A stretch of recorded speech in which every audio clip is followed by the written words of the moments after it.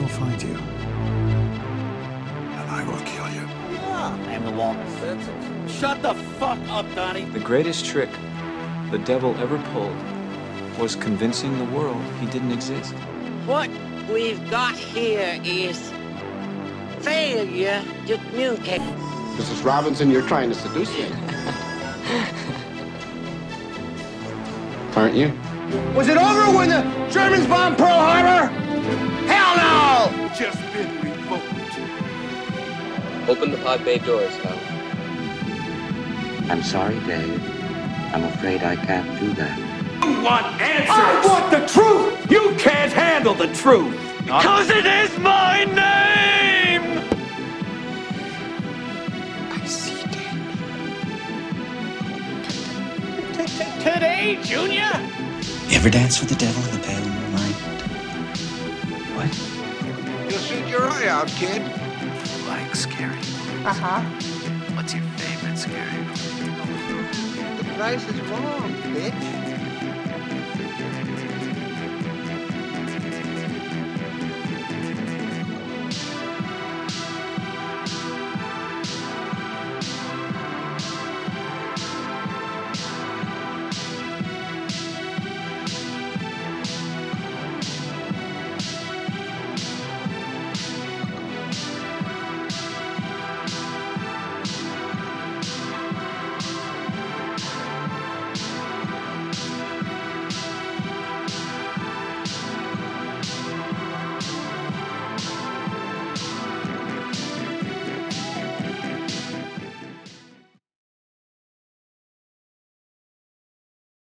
Welcome to Critics Not Cynics, the podcast that tries to prove that you can be a critic without being a cynic.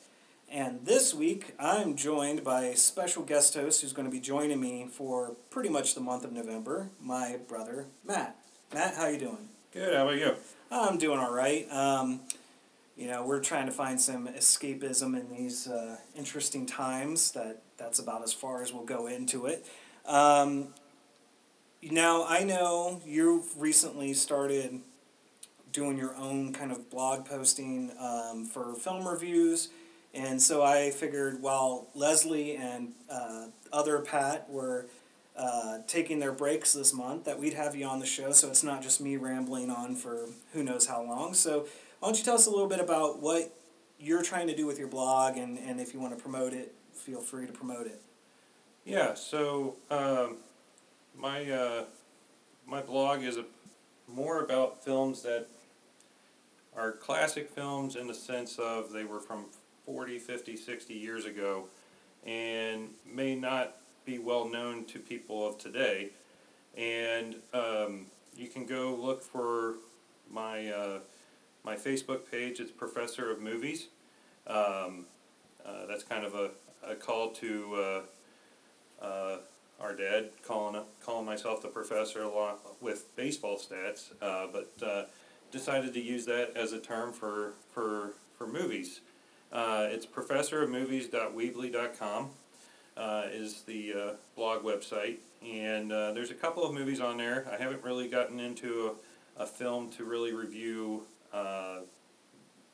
this week, or actually it's been almost 2 weeks now since I've done a movie. The last one was Pony Express. I've also done Paris When It Sizzles, and the first movie I did was Alfred Hitchcock's Rear Window. And just trying to get people interested in these films and kind of give them kind of relevance for today. Yeah, because one of the things that seems to be prevalent nowadays is, of course, we're in our 30s, so we're from the 80s and 90s and early aughts. That movies, when you reference like Back to the Future to a younger audience member, they may not necessarily know it. Or even just going back to Hitchcock's Psycho or Rear Window. That's kind of just how the sign of times comes along. I mean, our parents referenced movies that we didn't know about when we were younger. So I'm really glad to see you starting that. I know you've had an interest in film, and you and I talk about movies a lot. We have, I think, different perspectives on film, just because of the family, you were the more sports-oriented of the kids, and I was more film-oriented. But I'm really, really interested to get your perspective on films and have you on a more, regular basis and talk about some movies. Now, this week we're going to be talking about 2 films that you can find on Netflix. Both are foreign films. I will say that I watched the first film in the English dubbing, which I don't typically tend to do, but just for convenience sake, I did it for the first film, but then in the second film, I watched it in the original Norwegian. So we are going to be talking about Nobody Sleeps in the Woods Tonight and Cadaver. Now, we're going to start with Nobody Sleeps in the Woods Tonight. This is the one that I watched in English. I believe you watched both in their natural language. So it'll be interesting to see if we have some different reads on that. Because, like I said, I tend to stick with the subtitles because you get the more truest performance and everything like that. But just for some convenience sake, I went with that. Now, the trailers that we'll play will have the English dubbing because if we played them in their natural language, no one would have any idea what they say. So we're going to go ahead and introduce Nobody Sleeps in the Woods Tonight. The premise of this one is a group of technology-dependent teenagers goes to offline camp. Common hitchhiking in the woods without access to smartphones will not end, however, as planned by the organizers. They will have to fight for real life with something that they have not seen, even in the darkest corners of the internet. In the face of deadly danger lurking in the woods, they will discover what true friendship, love, and sacrifice are. So with that, here is the trailer.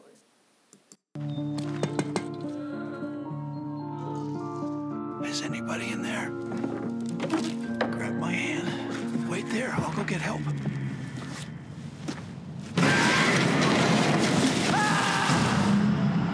What I want is for all of you to treat this camp as a kind of holiday. We will have fun.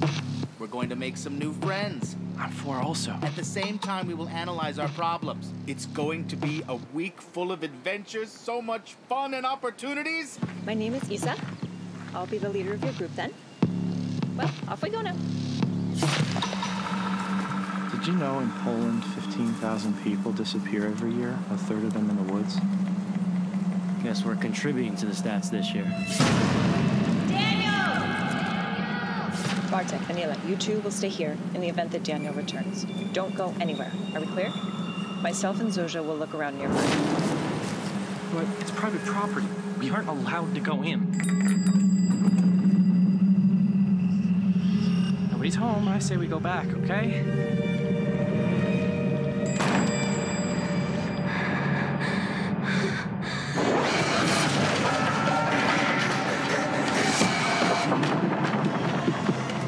Hello, sir. Will you help us? Our friends are dead.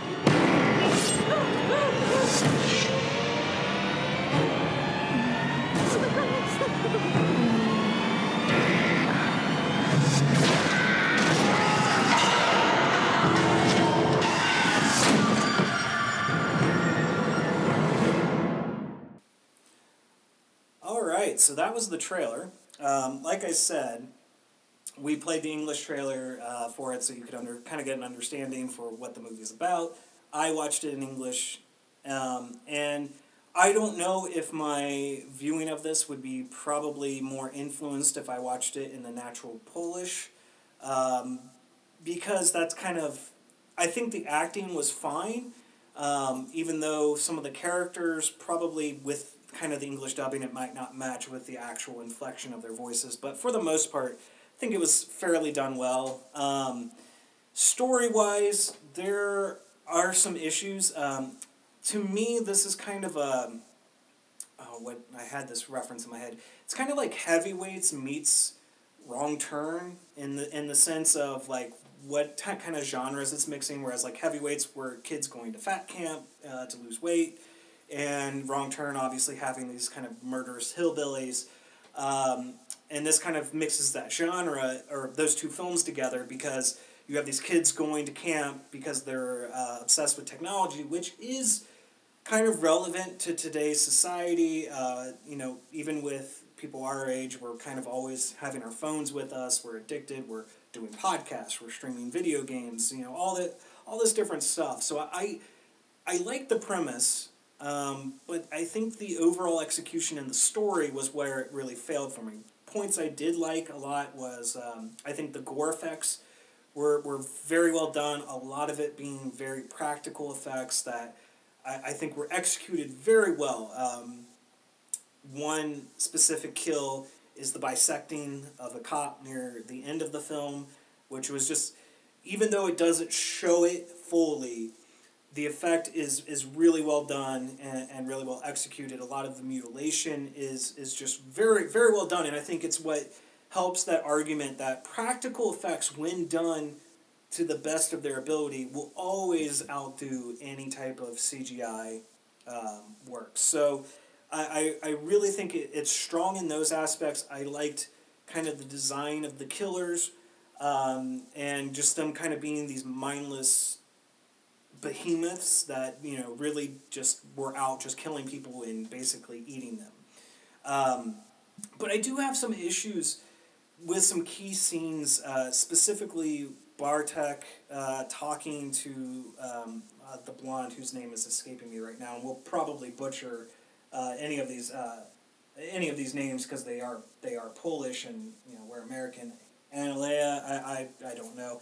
But anyways, he's going into a very emotional monologue, talking about his relationship with his father, and the scene kind of runs where the camera focuses on him, and then he looks over finally after not hearing a response for a couple minutes, and she has been murdered.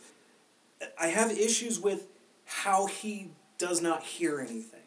You know, that there is a point that, you know, he's going, and it's a very good monologue. It's very well acted, even in the English dubbing. It's very well done. But how do you not hear that is something I really took an issue with. But other than that, I found the characters very relatable and understandable. I think Zosha is, we can really kind of understand why she is the survivor type with the bits of backstory that were delivered throughout the film. And, you know, Ulick's kind of the normal kind of comedic character, and I liked his kind of comparison of her to, like, Sarah Connor. So I really liked kind of their intermixing and personal relationships. The other, not Ulick, Daniel, who's the only person who has an actual normal sounding name, how he kind of manipulates Analea by acting like he's a virgin, and then after they have their little hookup scene, he's immediately on Tinder, or the Polish version of Tinder, looking up new girls. These felt like real teenagers, so I really give it credit for that. But I think story-wise, it really had some places that needed to shore up, much like, minor spoiler, but there's an extraterrestrial influence into this that I don't feel like gets fleshed out enough, and there are some other story elements that needed working on. So, Matt, what thoughts did you have on the movie?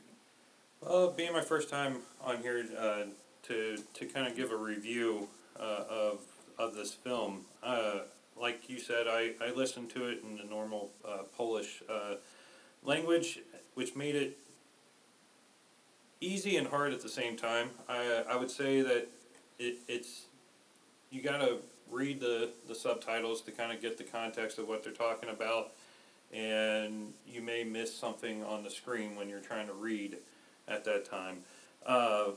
Some background that I noticed from doing some research before watching this was that the soundtrack was influenced by John Carpenter, which was really neat.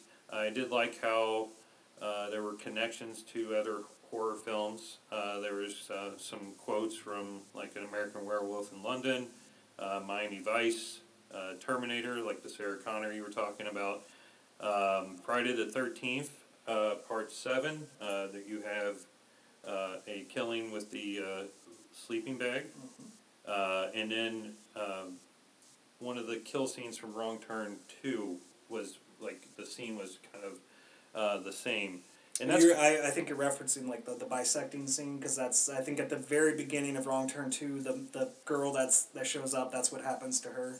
Yeah, it's been a while since I've seen Wrong Turn 2, so I don't know, I remember that part, but what I kind of got from this was I was kind of trying to relate what you said about heavyweights and Wrong Turn is spot on.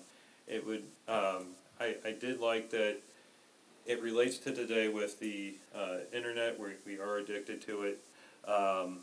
You had the typical cast of characters for a horror film. You had the geek, you had a jock, you had a hot girl, and then a girl that has had some issues in the past that really you do find out later on in the film what those issues were. And I think that shows her strength that she had in the film. The hand on the tree was kind of creepy at one scene in the film. I'm still trying to get how that figure could hide behind that tree. So that was a little difficult.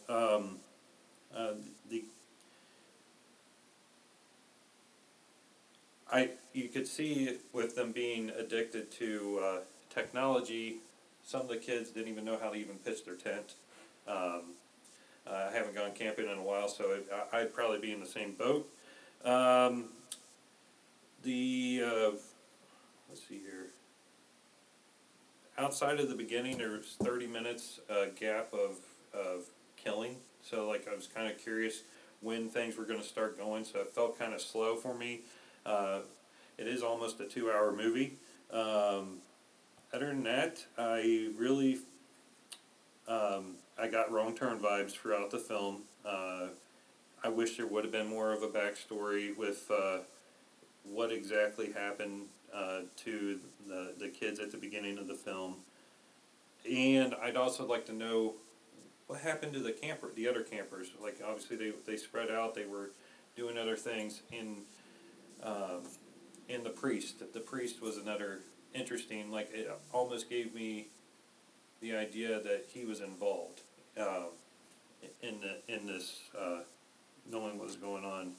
And the old man that they were trying to get with, and he kind of gave the backstory. I was finally happy at that moment that you kind of got to know exactly what happened 30 years prior in this story. Other than that, I mean, I felt that it was a lot better than I was expecting as far as from what I saw in the trailer. I did like the multiple trailers on Netflix. There's one that kind of gave you like an 80s horror film vibe. Yeah, I just felt like it was better than I expected, but I did feel like it would make it a lot like the U.S.'s Wrong Turn. Yeah, I don't disagree with you on that, and we might verge on spoilers here, so before we go any further, we'll just go ahead and give a spoiler warning, because there are some things I do want to kind of discuss that will play more into kind of revealing certain things about the story and characters.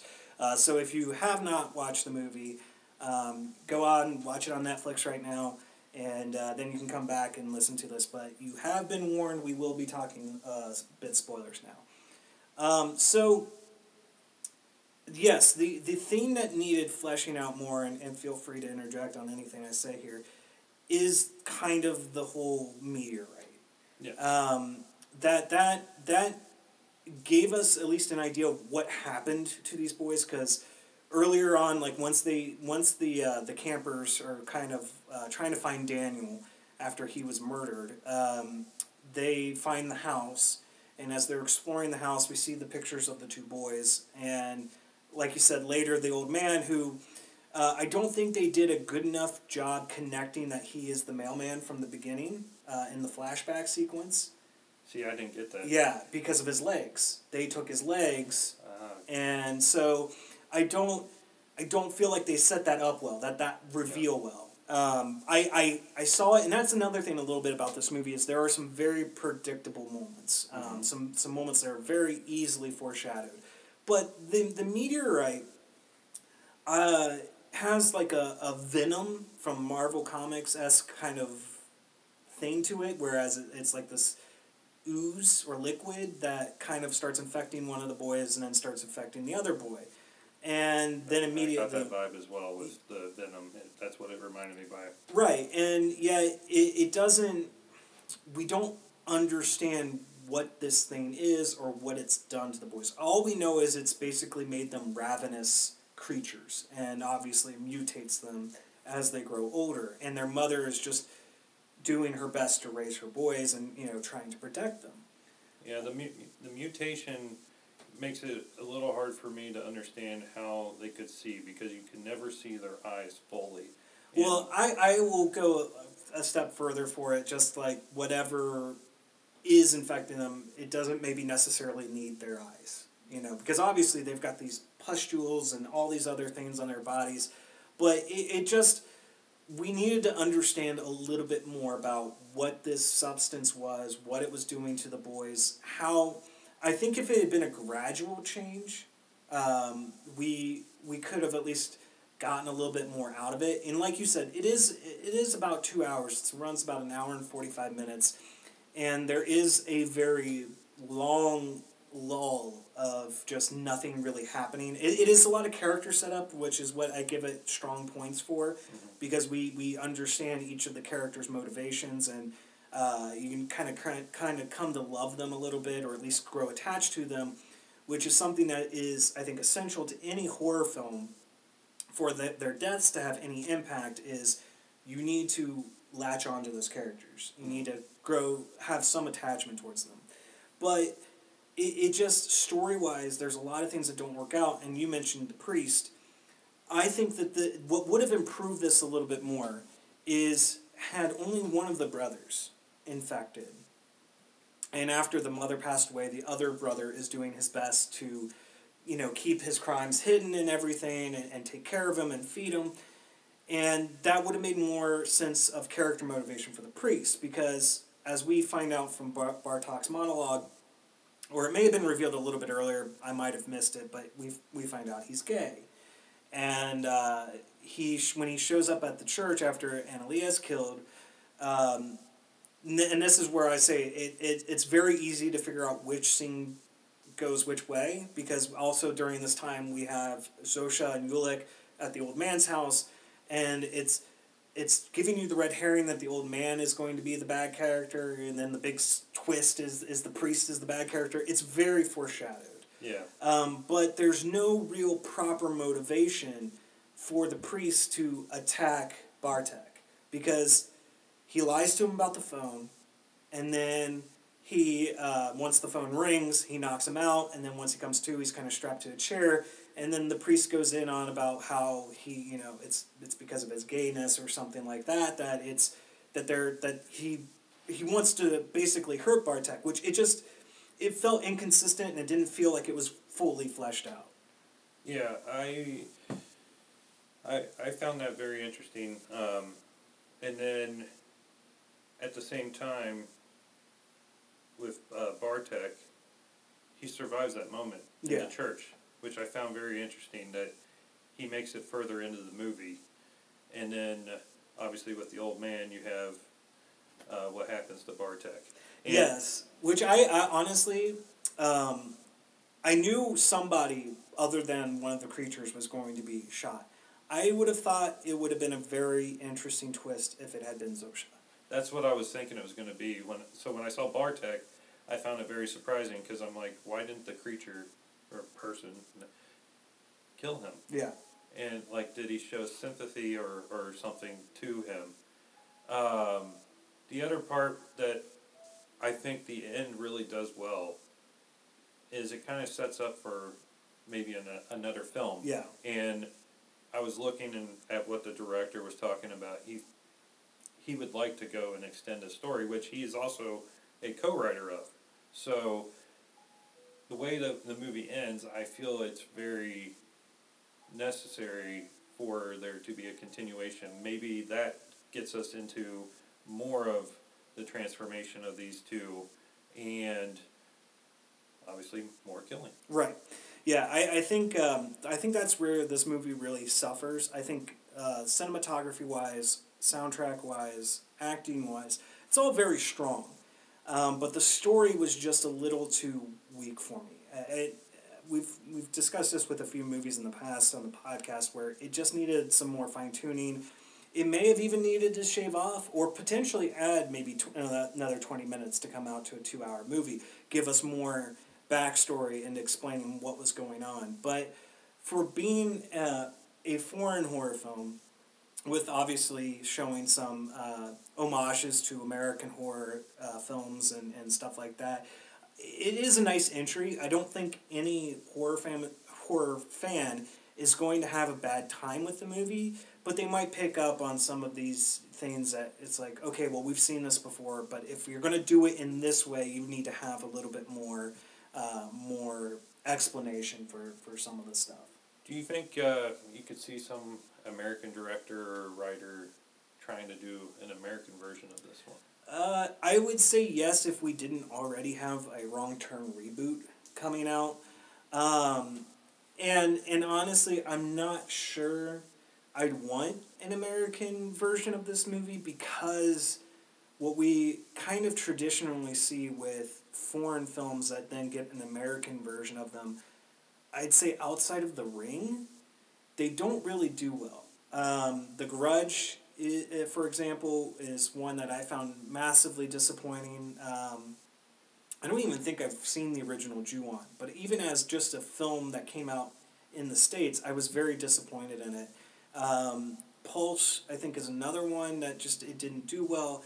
I'm trying to think of other ones off the top of my head, but it's just, I guess Suspiria would be the closest, because Suspiria was an Italian horror film by Dario Argento that then got, quote-unquote, an American remake with Dakota Johnson that it did enough to differentiate itself, so those are two separate movies that just have a similar concept that I think that's where it works. So if you're going to do it, you're going to have to do it in that way where you're going to take some ideas, but then you're going to put your own different spin on it.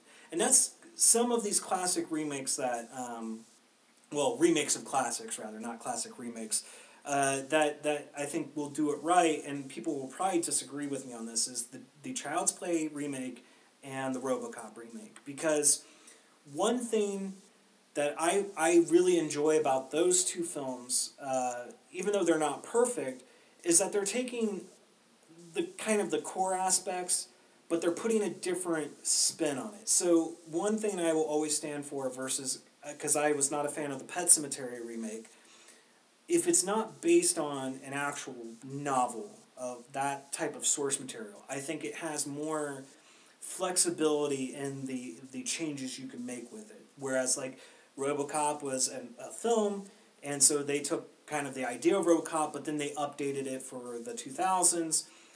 Child's Play, yes, it deviated from kind of the evil doll possession, but it updated it to a modern kind of perspective with kind of AI-controlled toys. It doesn't mean those movies are perfect, but I think that since it's adapting a different type of source material, I think that's where it works. And so if an American version of Nobody Sleeps in the Woods Tonight makes it, I think you keep the concept of the kids with the camp and the technology thing, because I think that's not specific to any one nation. I think that is universal. It is universal. But I think you have to change up a little bit about the killers. And that's where I think you can't really, you would go the Wrong Turn route, where it would just be these kind of inbred hillbillies that were going around killing people. But since we already have the Wrong Turn series and we have the Wrong Turn reboot coming, I don't think it would really work in America right now. Maybe 10 years from now. But with that said, is there anything else you want to say about the movie or any other points you want to hit on? Well, I was trying to find a character in the film that I would really relate to, and I felt you and I would both relate to Ulick. Ulick, yeah. Ulick.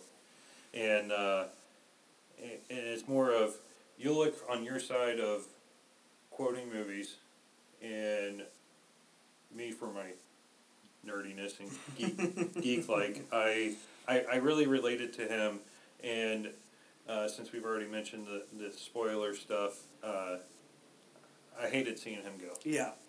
I honestly, I thought his death was going to be a little bit different. I thought they would have gone a little bit more comedic route, because of he was going to distract one of the creatures while she would go in and sneak the phone. And as that music is kind of swelling up and he's finally kind of gathered this courage, I just figured the other one was just going to show up and just like chop his head off right then and there. I thought that would have been a little fun twist to it, but I did like how it went, and I also liked how Zosha, gave him kind of the peck on the cheek and everything. It showed that their relationship really kind of grew through this trial and tribulation. It just unfortunately doesn't work out well for him. And in her background, I mean, once you see exactly the tragedy she dealt with, really, you feel sorry for her, and that she's going through another tragedy that's not... Probably 10 times worse. Yeah, 10 times worse than what she dealt with the first time.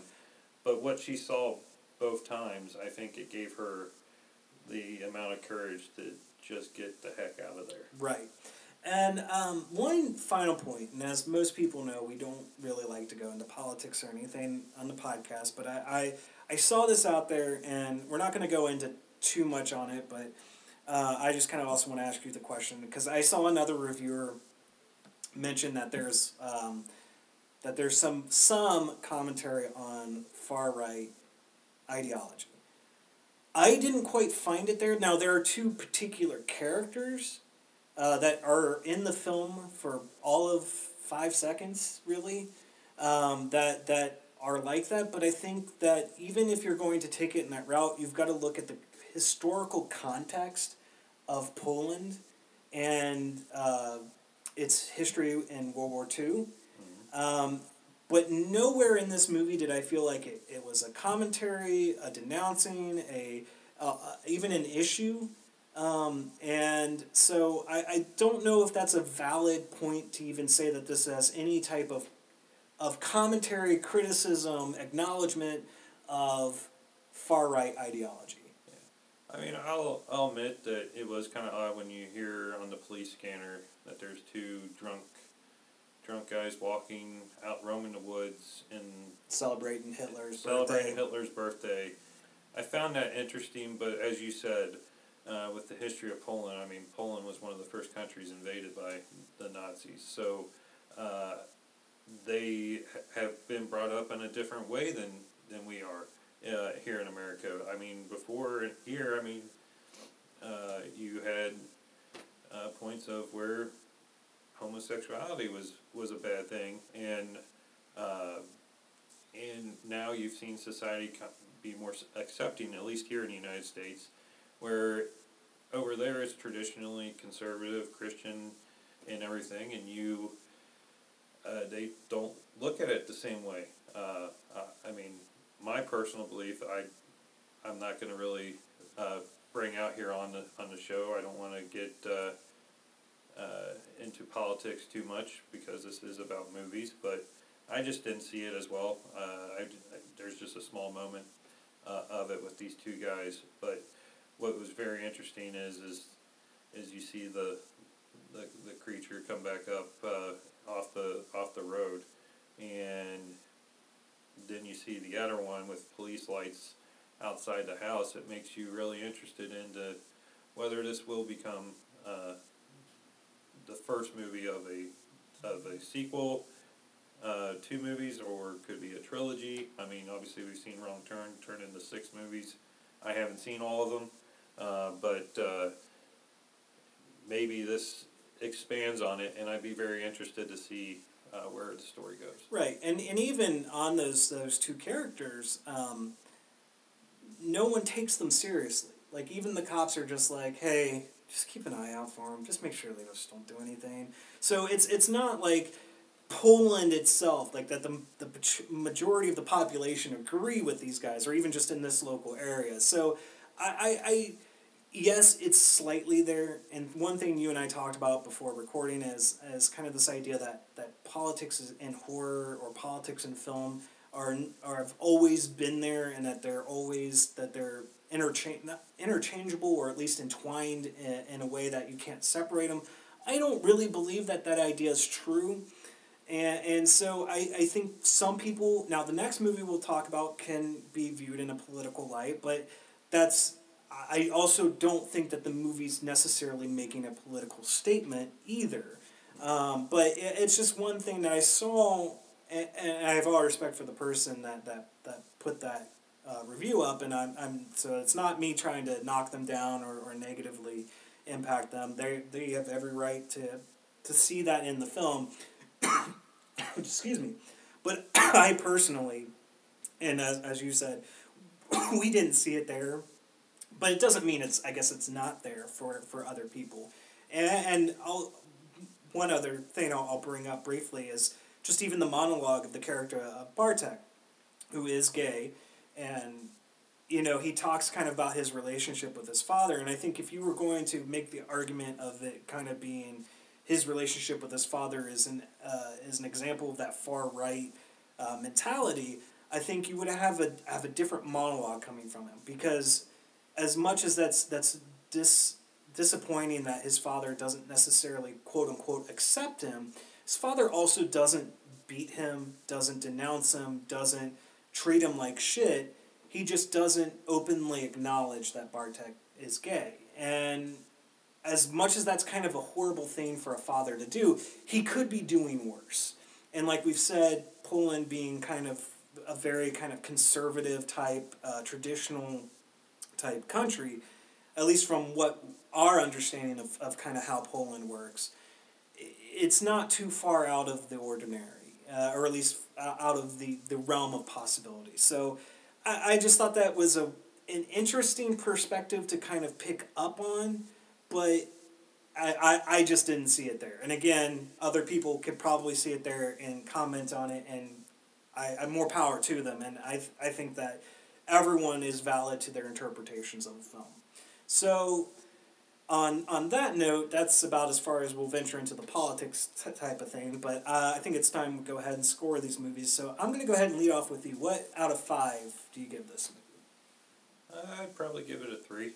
That's the number I'm going to land on as well. I wanted to like it more, but just the story elements really were hard for me to overcome. I just think that there was a lot of plot holes, a lot of inconsistencies, a lot of, like, what I think the director thought was a cool moment. Like, honestly, visually, the moment of Annalea's death is really cool, because it's someone who, he's having his whole monologue, and he's just opening his heart out, and then he looks over and the person he's been talking to for the past 3 minutes is dead. Yeah, I don't understand how you cannot hear that pierce the back of her or even her grunting, because there's going to be some type of actual audible reaction.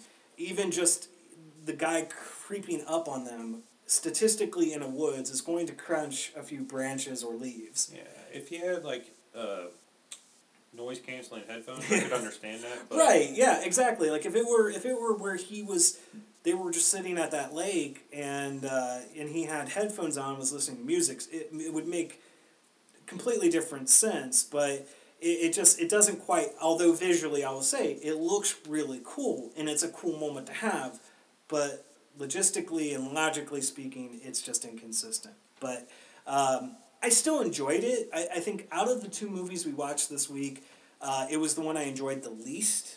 And I don't know how that will go for you in Cadaver, but we'll be discussing that here in a minute. I just think it needed a little shoring up. If it does get a sequel, I'm going to watch it. I would like to see more of this. I think one of the greatest things about kind of the streaming world nowadays is that we do get to see some of these foreign films that we don't normally get to see.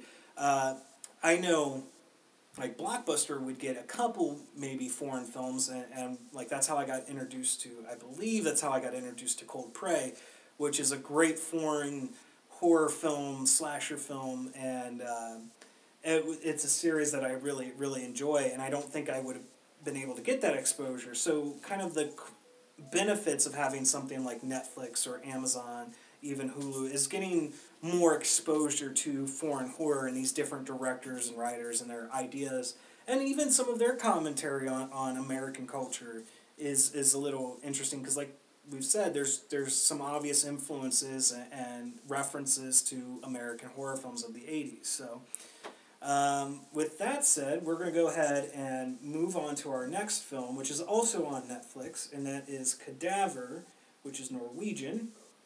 And this is the one I did actually watch in the Norwegian. But the premise of this one is, in the starving aftermath of a nuclear disaster, a family of 3 attends a charitable event at a hotel, which takes a dark turn when people start to disappear. So with that said, we'll go ahead and we'll play the trailer for you.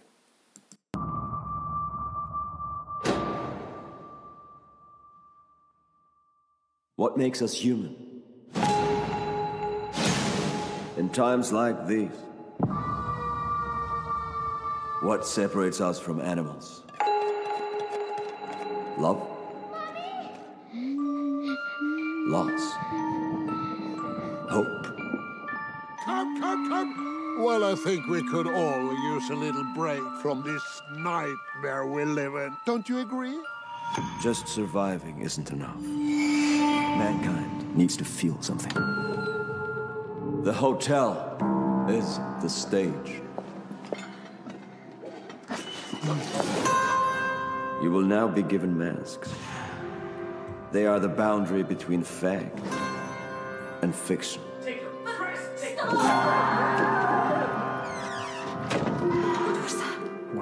Were they actors? Alice? Have you seen a little girl?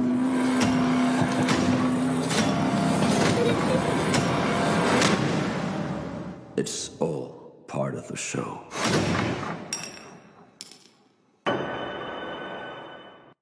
All right, Matt, why don't you go ahead and start us off?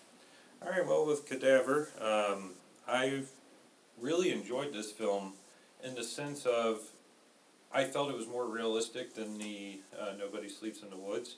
I felt that, to give a little background, I mean, you kind of gave that already, but there's like a nuclear war or nuclear explosion happens. There's famine across the board. And then you got this hotel that's got a theater show with this family. And I felt that at that point when you're having a hard time finding food, you're about to do anything to make your family survive. However, the thing I had with this film is that I honestly wouldn't go to the extent that they did.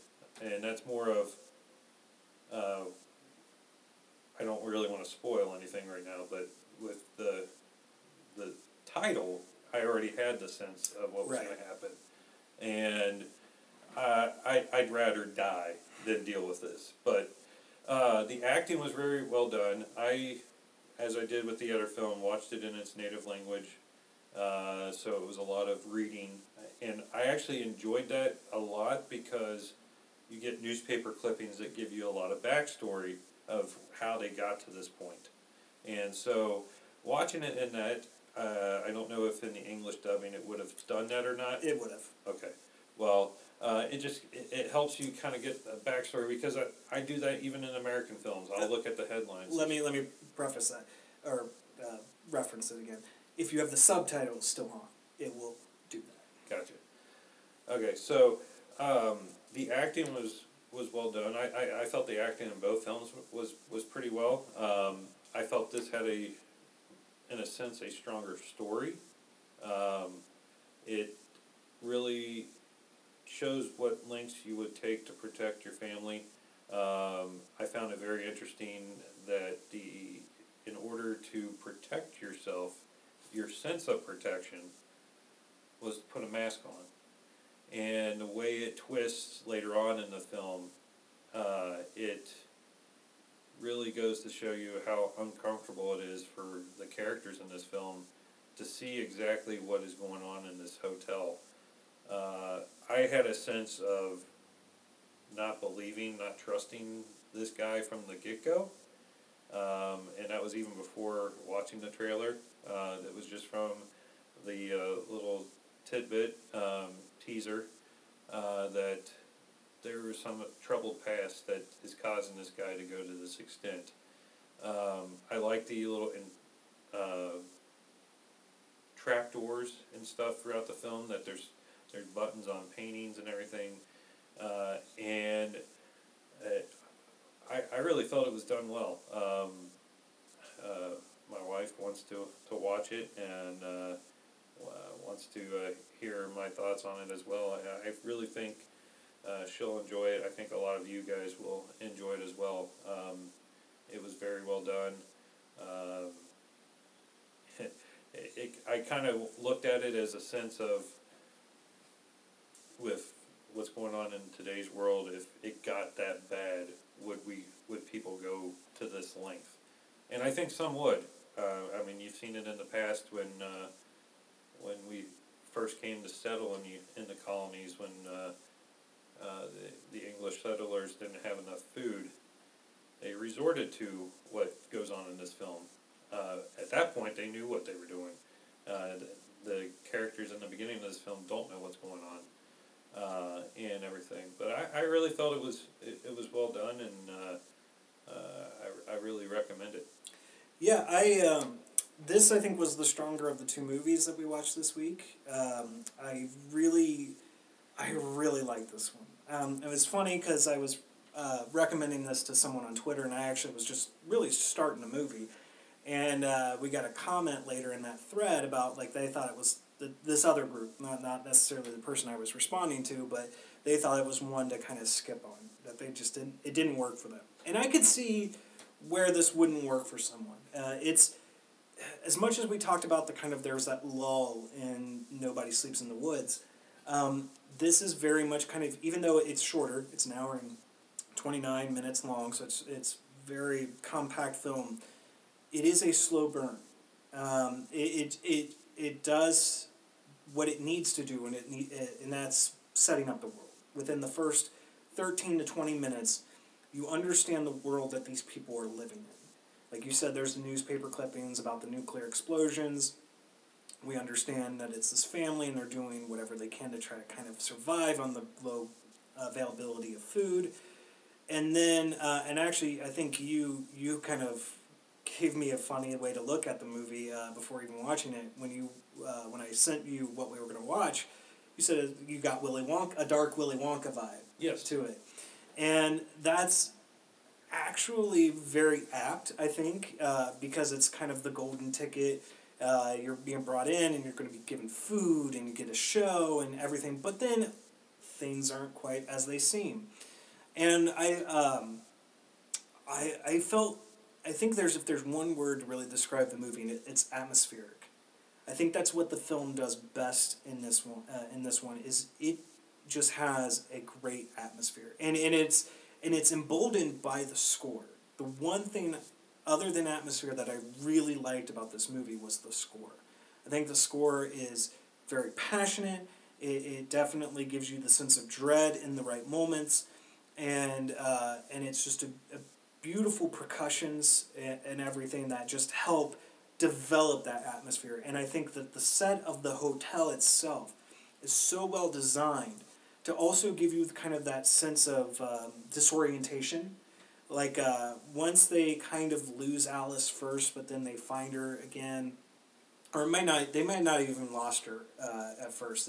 But they are trying to follow one of the characters in the play, and they end up back in the kind of the central stairwell, and just kind of looking at those mazes, the maze of stairs, and then seeing no one else quite around, and Jakob going like, "Hey, where is everybody?" Yeah. And it also kind of does this very good psychological manipulation. As you mentioned, the kind of the buttons and the paintings, we have the mother, Leonora, kind of also questioning her own sanity at certain points, because at one point she's looking at a picture of a lamb's head and she sees an eye blink, and then Jakob checks it and he goes, "It's just a painting." But then we see how that all occurs. I do think it's very kind of straightforward what's going on, and I think it does just a very good job of developing the story. Like I said, you get attached to the characters within those first 20 minutes. You don't need a full backstory on them, and it develops enough mystery behind Mateus that you get pieces of his story as she progresses through the film. And practical effects, again, are very strong in this movie. I'd say it's a little more toned down than Nobody Sleeps in the Woods. but it's subtle enough and at least gruesome enough that you still get the reaction that you need to from the film. But yeah, I really enjoyed it as well. And I don't really want to talk spoilers about this one, but I feel like we're going to kind of have to. So again, we're going to go ahead and give you a little bit of a spoiler warning. If you haven't watched the movie, again, it's on Netflix. Go check it out. Highly recommend checking it out.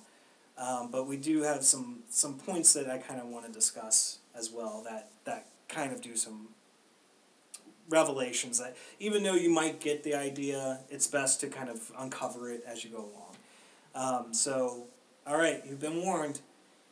So we find out, obviously, that with the title of the movie, they're eating human flesh. Soylent Green. Yeah, pretty much. But I think one of the very interesting aspects, though, of this movie, and you don't really get the idea until the end of the film, or near the end of the film, is that not even the actors are aware that that's what they're consuming. Only Mateus knows. And that's the part that really made me enjoy this movie more than Nobody Sleeps in the Woods. Because the whole movie, you feel like they know exactly what's going on. And I was shocked, really, when I found out that they didn't know what was going on. And that when you do get the backstory of Matthias, you really are like, why did it drive you this mad that you would want to kill people to feed? I mean, obviously losing his daughter, I'm sure it would drive anybody mad to lose their own kid. I'd hate to lose my son. But I don't know if it would drive me to the madness, especially obviously we're not dealing with a nuclear holocaust. Right. To start killing people to feed people.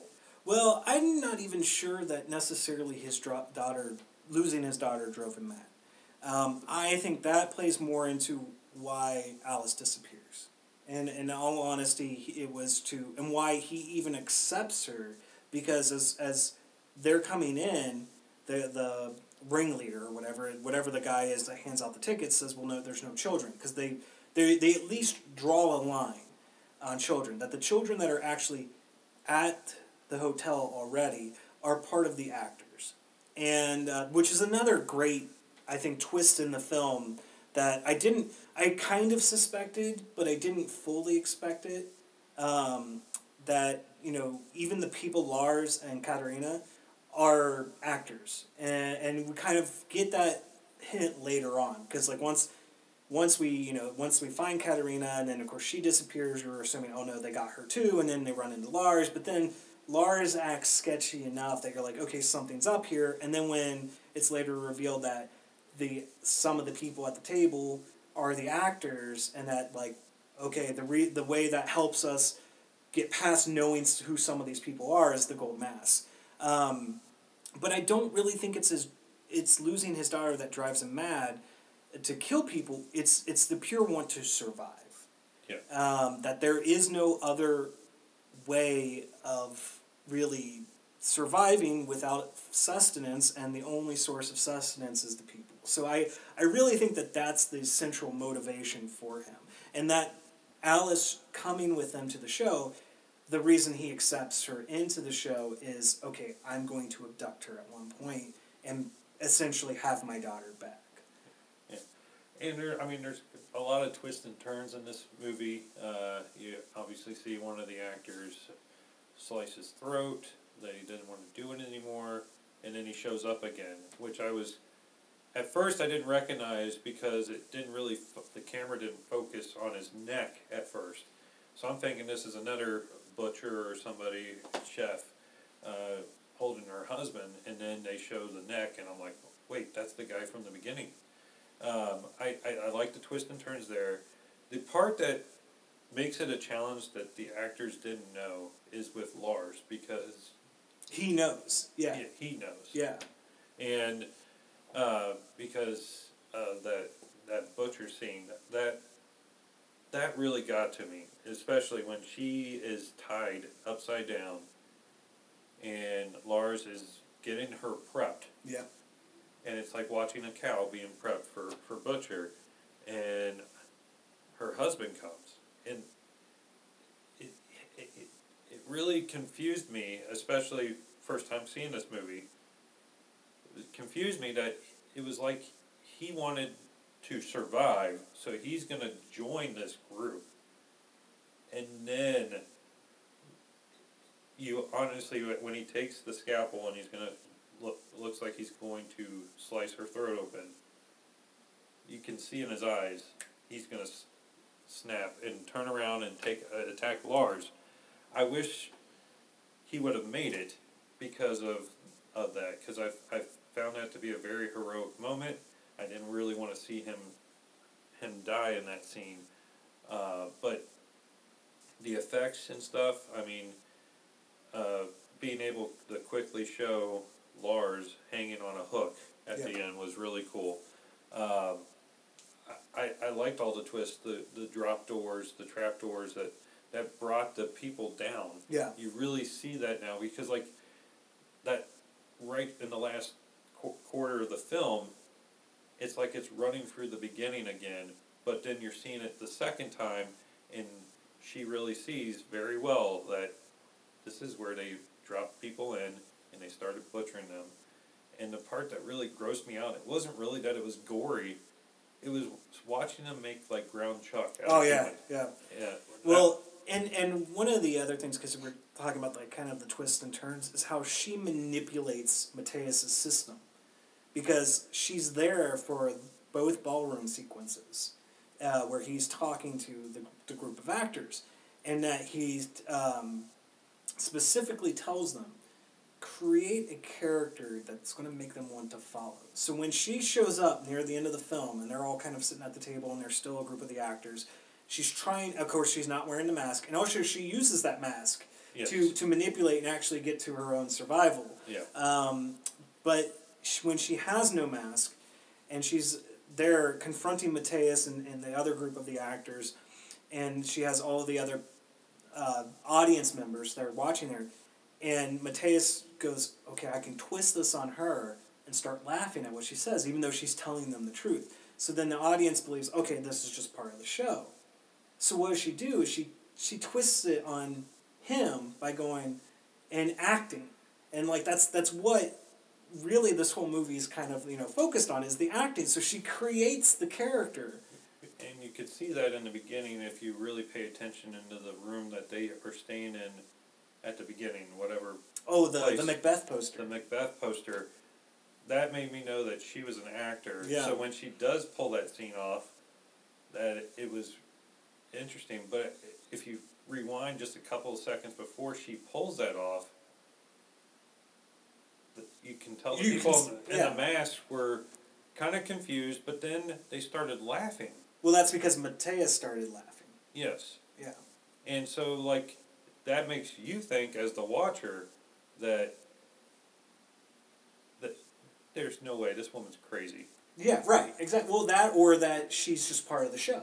So this is just part of the performance. So she takes that and manipulates it to the extent of, okay, well, here, I'll convince them by having them follow me. And then that's when we get the other actors to also follow, because they're trying to stop her, because they just assume the people are being killed, and they're taking their valuables, selling it for food. Essentially, that was my read on it, because Katerina even says, I thought we sold their possessions. And yet, once she takes everyone back there, and Norwegian Johnny Galecki, as I kind of called him, the guy with the beard and the black hair, because that's all I could picture in my mind was Leonard from Big Bang Theory. And so I just labeled him Norwegian Johnny Galecki. Once they get there and they see the kind of roast beefing of a hand, of an arm, and the ground chuck, that's when you know they had no idea either. And I don't know if the director and stuff was trying to relate that, or pay homage to Soylent Green. Oh my God, it's really people. Maybe, but I think we've had enough kind of cannibalistic movies where that's kind of always been the subversion. Maybe. Yeah, and but yeah, like I completely forgot I had texted you to say that it reminded me of a horror Willy Wonka. Yeah. But Willy Wonka in itself is a little also dark in the fact that the kids disappear and you never see them again. So like that's where I felt like this was a lot like a Willy Wonka. Willy Wonka meets Hostel. Yeah. But unlike Hostel, I can't stand Hostel. I haven't watched it since I've seen it the first time. I've seen it a couple times. I'd rather watch Cadaver again than Hostel. Yeah, well, and I like a lot of the mutilation is implied. We don't really see a whole lot of it, which I think works for this movie because this whole movie it's more akin to a mystery. You know, you're trying to understand along with Leonora what is going on here. Now, my big question is at the climax or the final scene of the film, because we saw her obviously turn him down. Matthias wanted her to join them because no one else had survived as long as she had around there. So she's taking Alice back to where they live in the city, and she's seeing, of course, either dead bodies or people sleeping out on the ground, and just realizing kind of the desolation that they're going back to. She turns around, she looks back at the hotel, and the hotel is kind of shining as this beacon of hope. Do you think either she's going to try to continue it on, or is it just, here's a better place to go live? Because I think, as an audience member, you can almost read it both ways. Yeah, I would say it's leaning more towards a better place to live. Mm-hmm. I don't think she would ever want to go and kill people to sustain. Because I think even at some point in the film, she even says, I'd rather die than eat people. Right. But it's the once she goes back and she's seen everything, after having gone through that experience, there's something there. Because you see her and she's looking at the people sleeping on the ground, she's looking at the burnt out buildings, she's looking at just kind of this death around her. That maybe Matthias was right. Yeah. But at the same point, you want to hope not. I hope not. Right. Yes. But the possibility, the seed is planted. Because as much as you might despise Matthias for the actions he's doing, his pure, simple motivation is, I want to survive. I want my quote-unquote family to survive. And that is Leonora's motivation, is she wants to survive. She wants her daughter to survive. So, it's there. And that kind of open ending, I think, really works for the movie, too. It's just like, depending on how you read the film in its entirety and how you react to the characters, you can infer whatever you want that's going to happen afterwards. Yeah. And I honestly feel it was a good closing. Oh, yeah. That it doesn't necessarily need a sequel to continue. No. This just needs to be a one and done, because I think it's so masterfully done. I think it fires on pretty much all cylinders. I don't think that there was much I disliked about this movie. That's why I just didn't understand the one Twitter comment where the person was like, we found this one as a skip it. Maybe it was too much of a slow burn for people, which is a valid criticism, I think. But I was a theater kid, in high school, so kind of the whole aspect of the theater part of it, and then trying to understand what is an act, what isn't an act, who are actors, who are not actors, and what obviously should have been our hint when you look at it in retrospect, because the whole comment about the only way we know you're not actors is if you have the mask on. Well, when they come across Katerina and when they come across Lars, neither one of them is wearing a mask. Yeah. So that should have been our indication, but I also like that idea that there's that subtleness to it, that we don't even know that some of the people at the table are in on the whole thing. Yeah, I mean, once you see that second time, the guy that stormed off in the first part. Johnny Galecki. That was so that's who you were comparing. Okay. Seeing him the second time, that confirmed that he was an actor. Yeah. The first time I'm just thinking, this is someone that was just invited. They're sitting there at the table. I agree with you that it's very much a mystery, and I think that's what I enjoyed it. You didn't have to see all the gore and all of what happens. Leaving it in your mind yourself to draw the conclusions, okay, the people that just dropped in that room, they're getting their limbs cut off. Well, and not only that, it's also because there's also this doubt, too, that a lot of these things are happening because we see kind of Leonora hallucinating a little bit, having instances of seeing like all these red dresses falling, and then seeing her daughter in multiple areas where she couldn't move that quick or anything like that. The whole thing with the paintings, because like there's even the scene where they take the one painting off the wall and there's no door there, and then of course we find out that switch on the painting, which I don't know how that works, but it does well enough to plant the seed in your mind to go, okay, maybe things are kind of on the up and up, and maybe she's just losing it from everything. So there's all these conflicting different perspectives and ideas of what's going on here.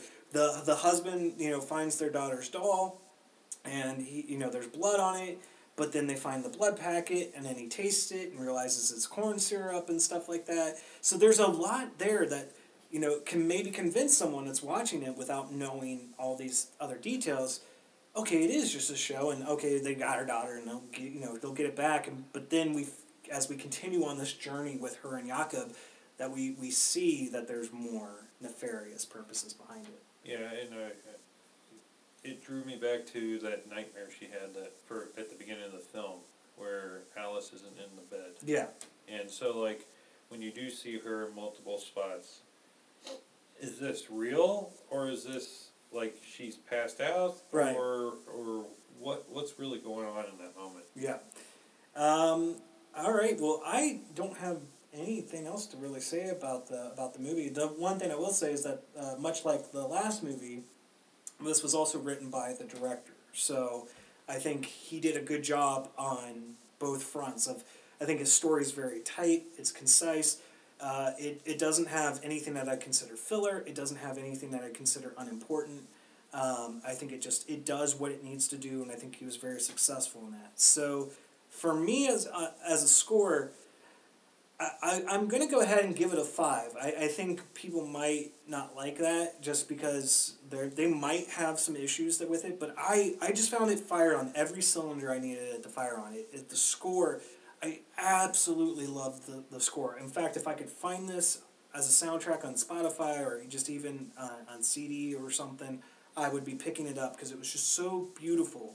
The acting, I started it in English because I was actually starting it while also working, multitasking a little bit, but then I was getting too intrigued by it that I was like, okay, I know I'm going to actually watch it in its whole, and then I'm going to switch it to the Norwegian so I can get the actual conveyance of emotion from the actual actors. I thought the cinematography was great. The story was fantastic. So I just loved every bit of it. Yeah, I would say at least a 4.5. Okay. I mean, I try not to give a full score on any movie, but I would say it was the better of the two. That mystery aspect, it wasn't just a whole horror film. It had other stuff to it.